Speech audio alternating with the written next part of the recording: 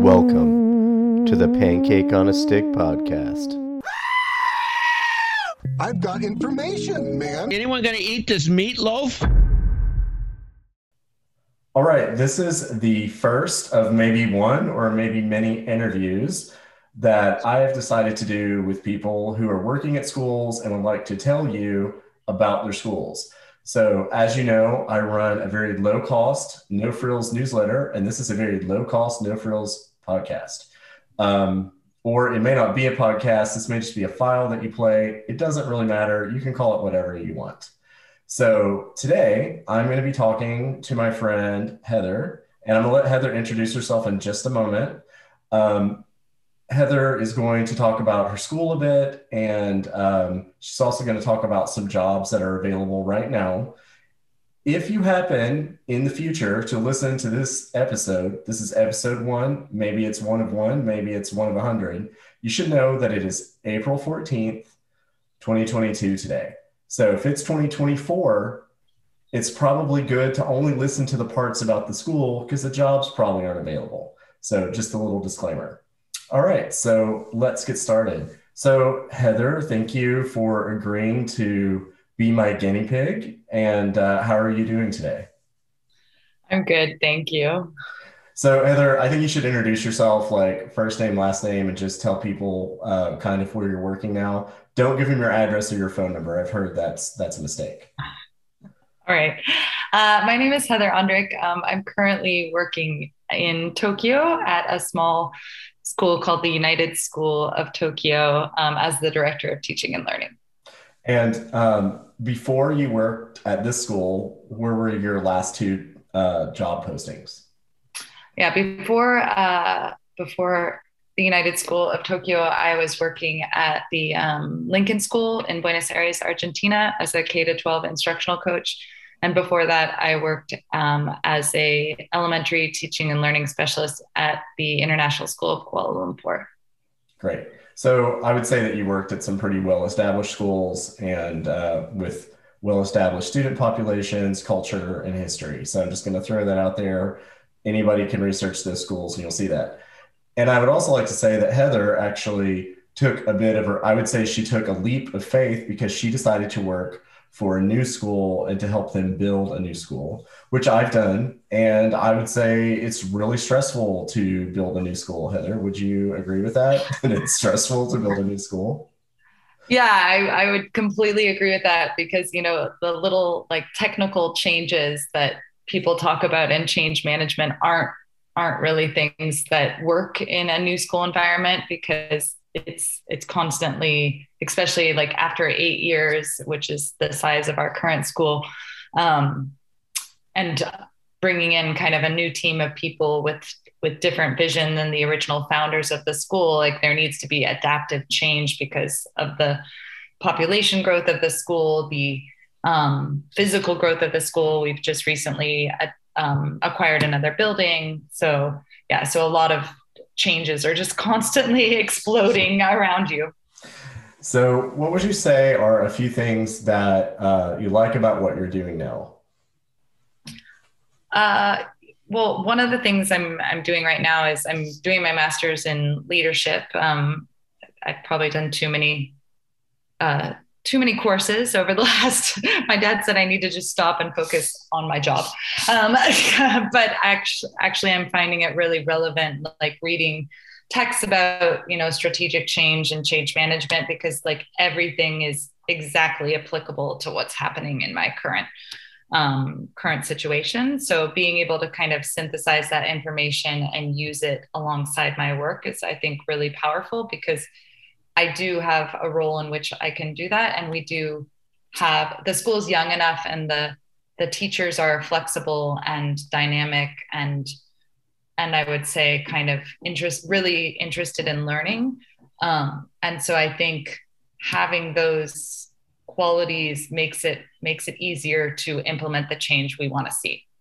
Another thing that I kind of became obsessed with in the last few years is the universal design for learning. And working as like the director of learning, I've been really intentional about working with the teachers specifically on the units of inquiry to like build in multiple points of access and multiple points of representation and design assessments that allow for multiple means of expression.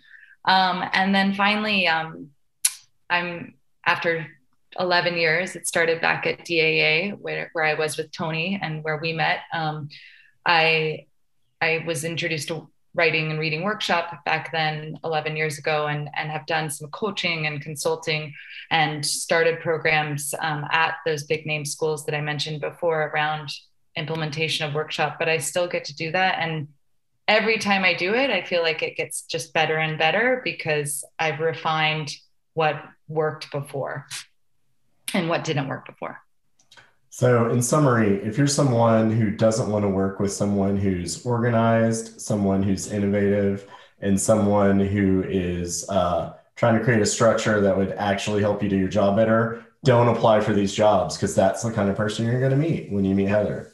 So Heather, I do want to get into the jobs that you have available. And like one of these jobs I saw and I didn't even know what it was. I was like, what is an MTSS? And I know maybe I'm supposed to know that because I'm like running a job newsletter, but I think it'd be good if you kind of gave people just a brief overview of like what jobs are available and kind of what you're looking for in a person to come in and work with your school. Okay. To start off, I'll mention the MTSS, which is a multi-tier support specialist job. So currently at UST, we have quite a low caseload of learning support kids. And we've mainly been supporting our tier 1 interventions in the classroom with the classroom teachers. Tier 2 has been supported by the guidance counselor, by the director of learning, by support teachers. And then the tier 3 level, at the tier 3 level, we've brought in outside providers to actually come in and provide those kind of. So I would say it's like maybe the smaller but most challenging group of kids to work with. Yeah. To provide really those services for those kids because we haven't had an in-house person. And so at this point, we have decided that as we kind of have another maybe 10 kids who are in between tier 2 and tier 3, we're potentially going to recommend that they have outside evaluations. And we have some pending IEP development as well. We'd really like to bring in someone who is kind of an expert in learning support, someone who has a special ed background, someone who kind of wants to be a go-getter as far as leading the development of this program, as far as it's a small program, but it has a lot of potential of how it can go because there's not a huge array of needs at the school, but there are some highly abled kids with math. And I would say that's a huge area where we use Singapore math, and the nature of the program allows a lot of kids to excel if they've been doing it religiously over years. And so we're looking for somebody who kind of is a team player, somebody who has really good people skills and who can work with teachers, especially at that tier 2 level, to kind of upskill them and maybe push in to support the kids after the teachers have been implementing their own tier 1 interventions, to lead monthly kid talks at each grade level, along with the guidance counselor who is fully there to support behavioral and social emotional needs as well. And somebody to kind of take on also a lead role in collaborating with me to do school-wide data digs and really think about how we can do tiered interventions successfully with all the people that we have at school. So it's a new job. We're looking for somebody who like wants to kind of write their own job description at the same time as having those set of skills that I just mentioned. Okay. And It also sounds like, and I know quite a few people who do different types of learning support jobs, and one of their biggest complaints is the school has me because they are supposed to, but no one's really involved, no one really cares. Doesn't seem like your school's like that. It seems like your school is highly invested in working with the students that you have. So I think anytime anyone um, says that they have a position and that position is connected to somebody who's doing data analysis, they're pretty serious about that position. So that would just be that's what I kind of took away from that, from someone who kind of works like in administration and who is kind of in those meetings where we're talking about staffing, and also someone who works with data and data collection and software, like the software people want kind of tells you what areas they really want to focus on. Yeah. And I would say that person, yeah, this person would probably be in our guidance counselor this year, has really stepped up, especially with the behavioral needs of leading some of these kid talk meetings, et cetera. And I think she's often kind of come in and out of our senior leadership team meetings. And I believe that person would be equally respected and play that part as well. So. Now, you also have a job on your list, an upper school, elementary school teacher. Is that what that stands for? Upper ES? Yes. So we're really trying to create a gender balance at our school of teachers. And so we're looking for an upper elementary school teacher, somebody who is familiar with workshop, ideally familiar with Singapore math, and also kind of is interested in developing units of inquiry with the universal design lenses in mind. I think the positives of kind of working at UST are that the classes are small. There's usually 16 kids per class. And as I said, we have a tight-knit community with pretty supportive parents. And so the parents are kind of always around after school.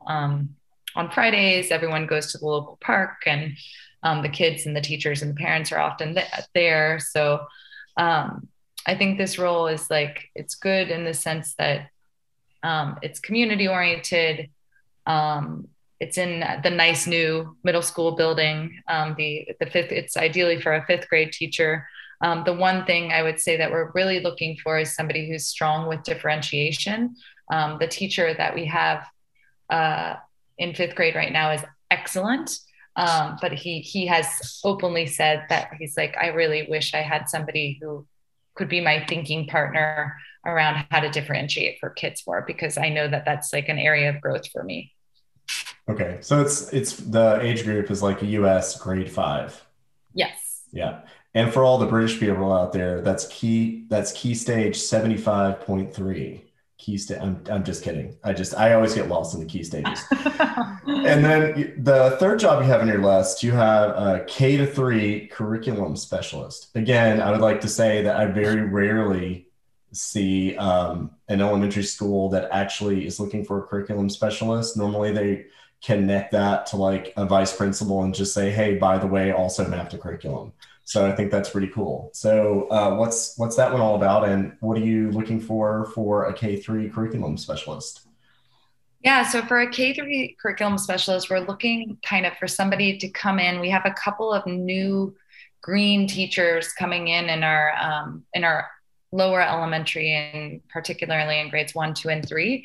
So we're looking for somebody who kind of has some instructional coaching background. We're looking for somebody who could come in and lead curriculum meetings around unit development. Most of the teachers right now have I would say all of the units are documented for stage 1 of UBD.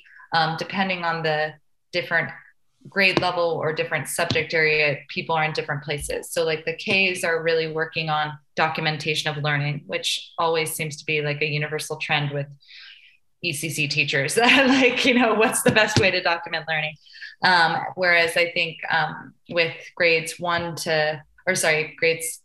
kindergarten to like the 5-year-old kindergarten up until grade 3.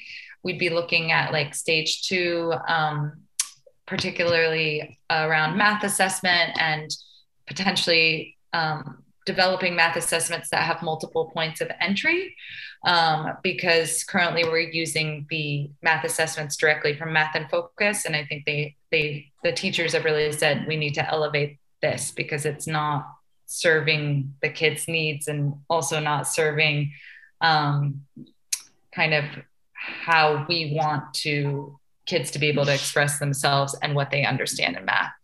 And then I think it would also just be kind of working with me as well to make sure that there was like that K-8 alignment in kind of attached to the mission and the vision of the school and what we want our students to be like. And do you think this person would do some teaching, or is this mostly actually this kind of curriculum specialist role where they're just working with teachers, planning and kind of helping you integrate what's going on K-3 up into the other grade levels? Yeah, I think they would be doing maybe teaching in the form of like demo lessons for, and as far as instructional coaching went, and potentially in the classroom to support a lot of, as I said, modeling. I think the next stage with workshop, the teachers have been doing reading workshop for a while at the school, for about 5 years, but we just implemented writing workshops. So I think the next natural step is to do some serious work around conferring, because it's a really powerful feedback point.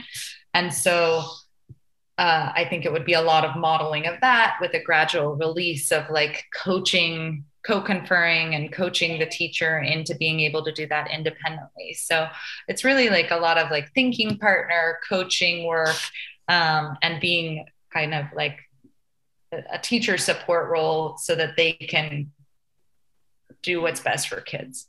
Okay. And when you say workshop, this is Readers Writers Workshop out of Columbia University? Yes. Okay. I'm just clarifying because I know there's a lot of programs out there.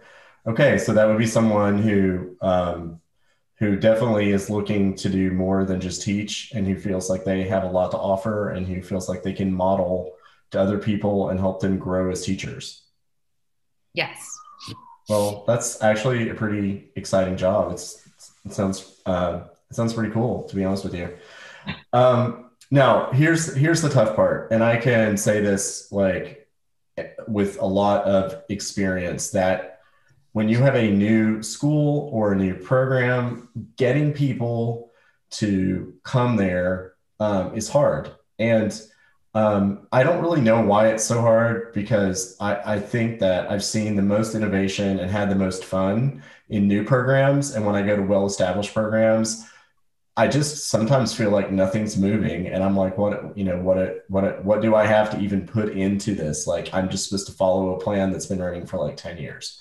So one thing I just had to think about before we had this conversation was, what's what I call the value proposition for taking this job in Tokyo? Now, some people will just say, and I'm guilty of this to some degree, because when I do talk to people about recruitment, I do tell them to think about like their finances. I don't think it's good for somebody to take a job somewhere if, for example, they have a massive student loan payment and the salary they're making doesn't cover their expenses. That's anywhere in the world, I would say that's a bad idea.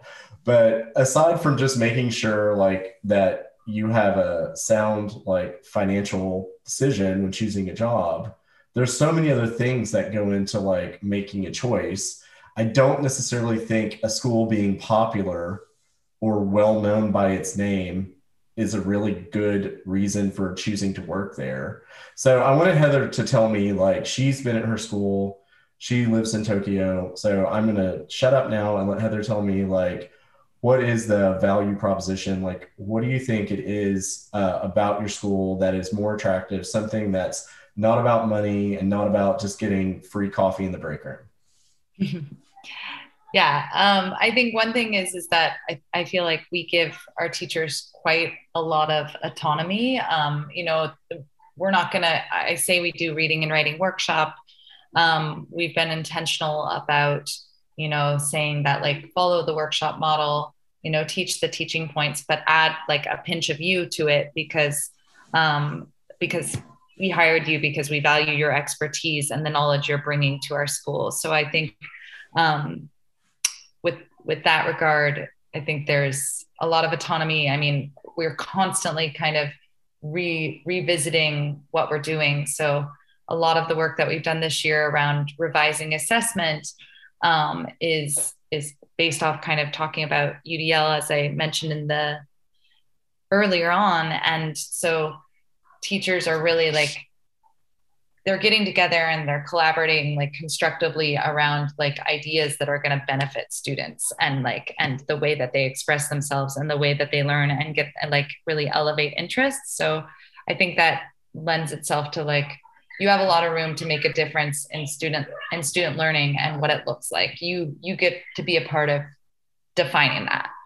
And then I think the other thing is that UST is a really unique school as far as international schools go, because I've worked at some big gun schools, which have a lot of wealthy families whose companies are paying tuition and they live very high, unique lives. And it's hard as a parent myself for my child to integrate with kids who live in the Spanish countryside, which you can only access by car in some lavish mansion. Whereas I would say at UST, it's purposely been built for middle class families, a lot of catering to people who want an international education. I would say 40% of our population is foreign, 40% is half Japanese and half foreign. And then only 20% is fully Japanese. And so that dynamic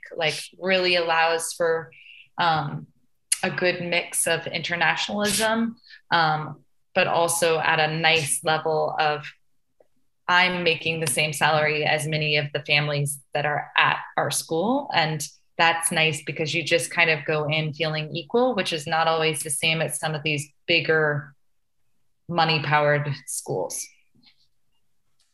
And those are all really good points. I was just thinking about the mix of students and how, I worked at a boarding school in Korea and I helped with the boarding program. And we really only had like 5 students who weren't Korean. And it was difficult sometimes to get the students to just try different things. Like, I'm like, try this food, or how about we try like this sport instead of that sport? Or it's harder. It's harder to get creative things going in the community. It's harder to try to shift gears and show them something different. And I think having a mix of students is amazing. Like where Heather and I worked in Dubai, we had a great mix of student nationalities, and I really miss that. I still remember I had a class where I had 15 students and all of them were from a different country. And so when we did projects, we really, really did a variety of projects. And when we had kids come up with nicknames for themselves, which is something I always like to do with kind of like the nerdy kids I would get in programming class, it's kind of like their hacker name. The names were just all over the place. And you're just like, I'll never, ever experience this again. It was like, great. It sticks with me. And this was years ago. And those kids, most of them are out of university now, and we're still close and they still message and they're doing great in their careers. And this is the kind of stuff you can't really put a dollar sign on, and you don't really know what the impact is until later. So I think those are great. And, value proposition, it's something you need to think about. Yes, you need to have a stable place to live, and you need to have a salary that meets your needs. But after that, you can get that in a lot of places. So after that, what is there? And I'm sure, Heather, just like me, you've met plenty of people who are working overseas. They have a really good salary, they have a nice place to live, and they're just not happy. And other people around them are happy, but they're not happy. And it's because they didn't look at the other things. Why do you want to move here? Why do you want to work here? Not every country is the same. And you can't just turn up and be happy somewhere where the job or the community or the environment just doesn't kind of meet your personal values and what you're looking for. So, yeah, anyway, that was great. And I can talk to Heather for a very long time, but I'm purposefully keeping these short because ideally I would like to do this more frequently with people. Instead of me like just putting your jobs on the newsletter, just say, hey, why don't you talk to me about my school and how amazing my school is so we can get some awesome people to come work here. That's what this is all about. So Heather, unless there's something that you want me to correct or delete because you think I'm just like rambling and I need to like take a step back and stop, I think that we're good and we can sign off. I think you should say your name one more time and remind people where you work. Okay. I'm Heather Onderick. I work at the United School of Tokyo. And there we have it. And thank you for listening. And Heather, thank you for giving me this opportunity to interview you. Yeah, thank you.